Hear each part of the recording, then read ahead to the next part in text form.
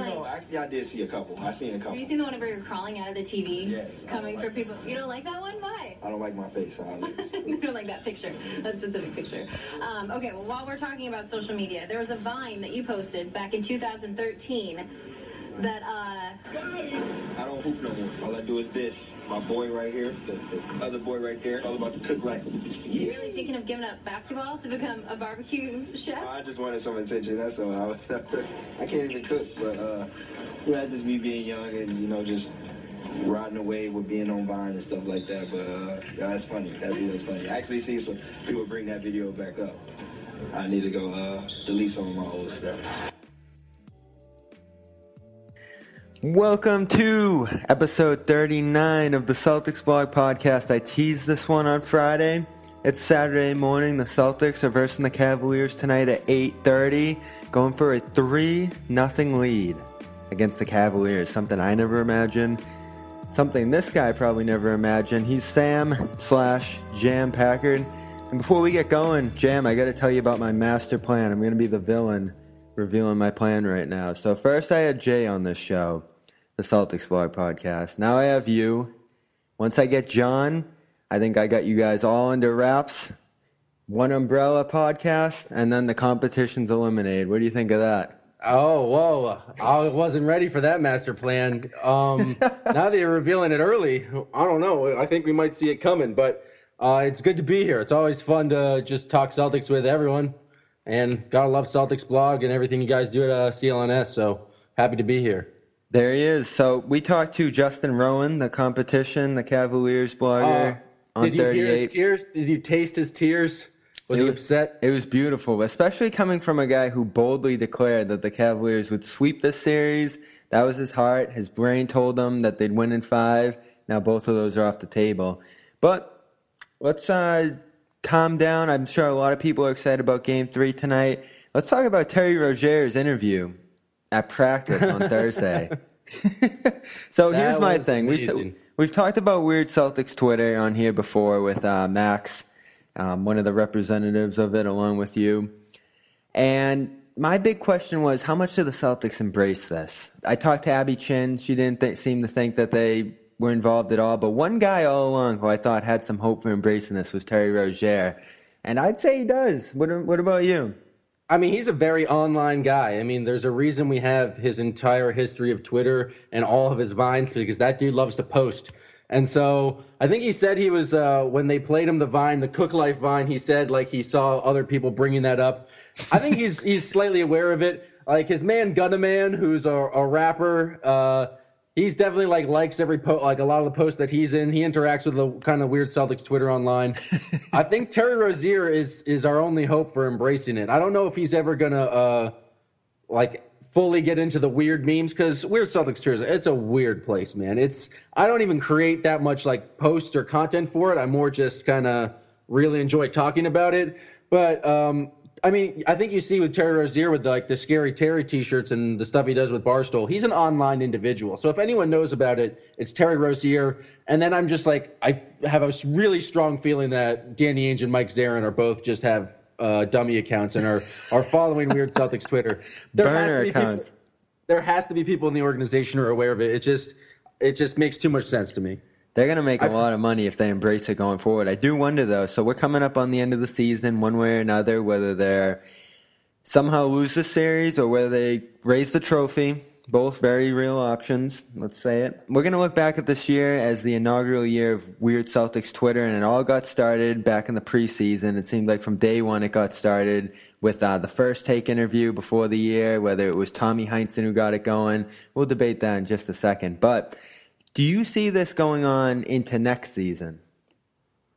I can't see why I wouldn't. I mean, I feel like the real origins of the weirdness is just people doing kind of posts, Reddit style, just memes, just images that make no sense, just putting them together. That started really with Isaiah. It really grew especially strong this year. I don't know if we just didn't know who the team was going to be, so we just kind of created a new a new identity for him, but I don't see why it wouldn't. I feel like the mantra is always keep posting, and so I don't see why the posting would stop. Our own Andrew Dox, he subscribes to that philosophy. I do have to bleep. He's one of the best proponents of always keep posting. I'm going to have to bleep you on the S word there, though. Jeff bans swearing on this podcast, so you're one of the few to break the rules, so strike one right there. I forgot this was a Celtics blog endeavor, and no disrespect meant to Jeff. I will refrain from seal those lips. So I'll let you open them right now because we're about to get into our top 5 list of weird Celtics Twitter moments this year. We might as well now. I'm sure there'll be many to come throughout the rest of the series, but we got to wrap it up at some point. This is probably the only time I'm going to talk to you before the season ends. So let's do it right now. You're number 5. We'll go back and forth. Number 5. I don't know. This is a hard thing. I've got to be honest. Like my top 5 list is always going down, but I think, dude, this is a difficult task. I was trying to come up with a 5. We did the madness bracket, and I had to stop at 8 because I couldn't choose between them. I think combat muscles is coming in at number 5. When Max Liederman had it like on the screen, and he said it's smart leads the league in combat muscles and grit. Like that's just a great image right there. But I feel bad like putting that at 5. There's so many other great things. I hope you get the Ojale factor in there, too, because I had to leave that one out. I had to leave combat muscles out. I thought one of the hardest guys to meme this year would be Marcus Morris, but he just completely blew that notion up when he screamed. He might be my number 1. Really? Wow. We're really going in different directions here then. But I do have him on my list with the scream at Tristan Thompson the other day. Such a memorable. I mean, how else were we going to talk about Tristan Thompson and his relationship issues throughout the course of the series without that moment? And that just allowed everybody. We got the entertainment media involved here. We got to bring that whole crowd into the Celtics universe through that. And we really just had 2 worlds collide there. So that's my number 5. Number 4. Well, I just want to say one thing about Mook. The image of him, like the classic meme of him looking at not his girlfriend, and it's ISO fadeaway instead of easy layup. Like that is an all-time internet image. Number 4, I'm gonna go. I mean, I think it's Al Horford's eyes. Just like he's a beautiful man. I think in all the wonderfulness surrounding just like his eyelashes and his general Dominican beauty, I think it's going to have to come in at number 4. I missed him and David Ortiz yucking up at the game the other night. Did you catch that when you were there? Yeah, I saw them courtside. Ortiz in the Horford jersey. I actually once when Horford played for the Hawks, I asked him about his connections to Pedro. He said he grew up like always watching Pedro, and Pedro is like a big event. And he said he was good friends with Ortiz and Manny. So it was just a cool. Like they're apparently been friends for a while. So yeah, I believe they had a cookout right before he signed with the Celtics. So we can thank David for that, along with many other things. My number 4, the Marcus Smart paintings. Any one of them, take your choice. Those are perfect. Any of the paintings, really. I remember the one with Jason Tatum reaching out and touching one of the Greek gods. I don't even know what that one was. He was reaching out to someone. I'm not schooled on my religion, as you can see, but those are awesome. I think it's God. Is it God? All right, yeah. I think it's God. We're going to get to God later in this list, but... Of course we would. All right, number 3. Number 3, I think Terry Rozier vines in general. I don't know. It's hard to really like. That was always one of my favorite. We already talked about it with the Cook Life, but he's got some genius stuff. Anyone who gets the chance should go through Sam Sheenan's thread of all the good vines, but those are just constant entertainment, and just vines are hilarious. I kind of miss Vine. Would Terry still be vining if Vine was still alive? I don't know. Terry's got a lot of money to protect, and he can't be being as nonsensical. He's still very much on Snapchat and Instagram, which are similar. So I would think he'd definitely still be vining. My number 3, the Marcus Smart flip. When he flipped up against the Bulls there on the ground, Like, there's the number one thing about Celtics, weird Celtics Twitter is that the players just seem to keep playing into these like online perceptions we have of them. And there was nothing more Marcus Smart than him just like flipping up from his back onto the ground, an emotion that none of us could recreate. And then on God, real quick, I don't know if Nick Gelso made this or who at CLNS made that picture of him like rolling out with the little roller thing there. We've seen that picture, but it's him in space, and it's just the caption: "Is Marcus Smart God?" You've never seen that one? I don't know if we can throw Nick Gelso as a key contributor to Weird Celtics Twitter. I'm not sure if I'm. Anyone can contribute, and if that's the image you're contributing, you're. Oh, sorry, didn't mean to swear. Whoa, 2 strikes. I'm sorry, you get me going. You get the blood pumping with Weird Celtics Twitter talk. I get excited. I apologize. So a double choice right there for number 3. You're number 2. Number 2, I think, has to be Thick Jack Frame. Oh, yes. Thick Jack Frame is just, it's been so good for so long. And just the very first, I think I actually like the one of Marcus Smart holding the giant TV, and then it has the draft express thing on the TV that says Thick Jack Frame.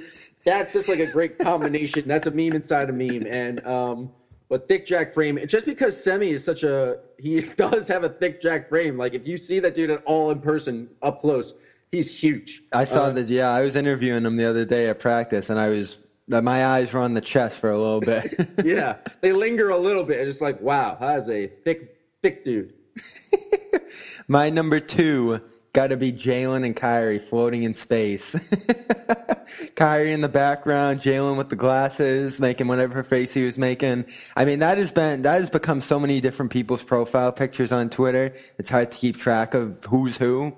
So that one's been so influential, so everlasting that I think it'll fit as my number 2.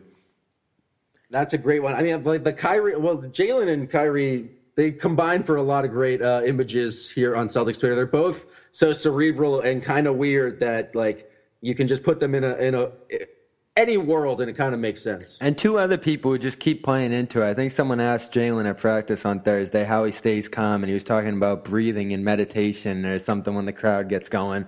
Right up his alley. I can't wait for this because I don't know if you're going to guess where I'm going for number 1, but you're number 1. This is a big moment. Probably the first time you're declaring your number 1 here. Number 1. I don't know. The thing that I think I have liked the most this season is Jaylen Brown on stage at Harvard giving a speech, but in the background it's a previous Photoshop of Jaylen Brown dunking in space with Guy Fieri in the corner, and then there's another screen and it's Marcus Smart taking a charge from from James Harden in the Rockets comeback. That was just like an all-around great image. And then just the other thing is Ben Simmons. Like the same image of Jalen on Cray, but take a 3U coward made by Jack Michael. That is one of I think that's recency bias, but Ben Simmons as a coward has been one of my longest, my favorite jokes so far, and it's just been a lot of fun. I'll take the Ben Simmons one with the Wilt Chamberlain, both zeros cut out. Yeah, number 1. That was just too easy, but too good at the same time. We just get what we want through Twitter. It's free. It's great. What we need comes to us. What's your number 1? I'm excited to hear it. So I'm sitting down during the preseason, watching one of the games. Obviously, you want to see Hayward, Kyrie, all these guys coming together. Unsuspecting of when this weird Celtics Twitter thing was even going to come about. You know, if there's a big play, sometimes we'd all talk about it on Twitter. Like we'd have our moments where Twitter would blow up. But we're watching the game. It's Hornets Celtics at the Garden. Mike and Tommy are on the call. Aaron Baines is in the game starting to do some things. And all of a sudden, Tommy Heinsohn, we know where we're going with this one. Just like so casually in the flow of conversation, like he was doing his due diligence, like this is just part of the job, goes, there is no way we were going to do this Banners broadcast episode 12 today without talking about Tommy's insane comment. And life insurance. I'll tell you, I took a look at Baines in the shower. He looks like all of Australia. He is really put together. Look at this. I talked about at the beginning, this game didn't need any more hype, any more excitement, anything else to put our eyes on it. With all the hype around this team, all there was to see yesterday, and he goes out and makes the call of the season in the first preseason game. I don't even know where to go with this, so I'm going to hand it off to Greg. Did he actually see Baines in the shower? Like, what kills me most about this is how matter of fact he said it, like he was doing his due diligence. I took a look at Baines in the shower, like it was something he had to do. And all of Australia. Yeah. What was the exact quote? It was, he's as big as all of Australia. I think it's pretty right there for you. I remember I was in the Garden and I just saw like all. Oh, you did not watch that live. That is too bad because I saw the tweets about it. I was like, there is no way he just said that. It exploded. No, because if you were watching that live and even just listening a little bit and you hear the line, I took a look at Aaron Baines in the shower. I mean, everyone drops over like all of Australia for good reason, but like just how casually and matter-of-factly he says, I took a look at so-and-so in the shower. Like, that's just part of the job. That's what you got to do. No way around it. That's how he's been around these guys in the shower for years. That's just how you evaluate players, Tommy Heinsohn. And to be fair, he's been showering at the Boston Garden probably for, 60 years now? Like, I'm sure that's just like a regular occurrence with him. Like, that's been one of his places he's tasted the most showers. So it makes sense. Not bad for number one, I'll say. And all of Australia definitely stuck with Baines. I don't think anyone ever asked him that. I don't think I would have the guts to ask Aaron about that one. He wore a towel later in the year with like I'm trying to PC it up with a on the towel, and it was like he was making light of the all of Australia joke. So I think he's been asked about it. Now, is that word going to flash on here too? I don't know. That was a scientific word. That word should be as fine as possible. All right, that's anatomy. I think I'll let that one slide through the edits. Let's talk Eastern Conference Finals because there's a game tonight. I'm stunned. I'm just floored at how the series has gone. But I've been thinking after the Marcus Smart game in Game 2 where he just did everything Smart's capable of doing, hitting a long-range three, stealing balls, saving them out of bounds, dropping balls to Baines on the pick and roll, doing pretty much everything he's capable of, and really being the second man or first man in that win alongside Jaylen Brown. I don't think they're here without Smart, and I don't know where I'd rank him in importance to this run at this point, but he's got to be up there. I mean, where would you put him in importance level in them getting to 2 wins in the East Finals to this point? I don't know. That feels impossible to do with this Celtics team just because it feels like each guy is playing kind of equal roles with the scoring, and a new guy can step up each night. But he was amazing in Game 2. Just the 9 assists and then all the insane hustle plays. It's hard to rank him. I think Horford is clearly like the number one and has been the most valuable player for the Celtics this entire time. Smart may be 2, but I could also see Jaylen Brown being 2, and then Tatum at times has led the offense, and then actually times Rozier's led the offense. So I feel like it's Al Horford and then basically a 4-way tie for second place. But Smart was amazing. There was nothing really the Cavs could do to stop him. He attacked in so many different ways, and then the hustle plays on top of hustle plays, and like being the most physical guy in the court is just like what you want when you're doing playoff basketball. The Celtics have already accomplished so much in this series. We're on the border of saying like they're right there. We're going to be seeing them in the NBA Finals. Like people saw the tweet about Game 1 of the Finals being on May 31st, and you get the eyes pointing that way, but no one wants to talk about it yet until you get to 3 wins. What's it going to take for Boston to close out this series going to Cleveland? They got to keep playing defense. Like, they have done a good job of limiting LeBron James. He scored 40 points. I thought they did a good job on him in the second half. He might have been concussed. Who knows? Definitely helped if he was. Definitely helped if he wasn't, but he didn't play as well in the second half.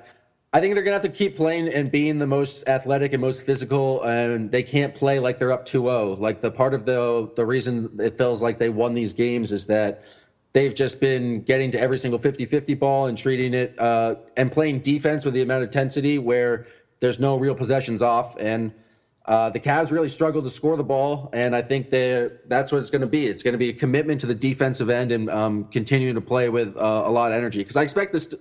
They still have LeBron James. Like, LeBron James is going to figure out a way to even make his team better and still probably give you a 40-point triple-double. He's just the best player on the court. I just don't know if he has the weapons around him right now, but I don't know. You can never really rule him out.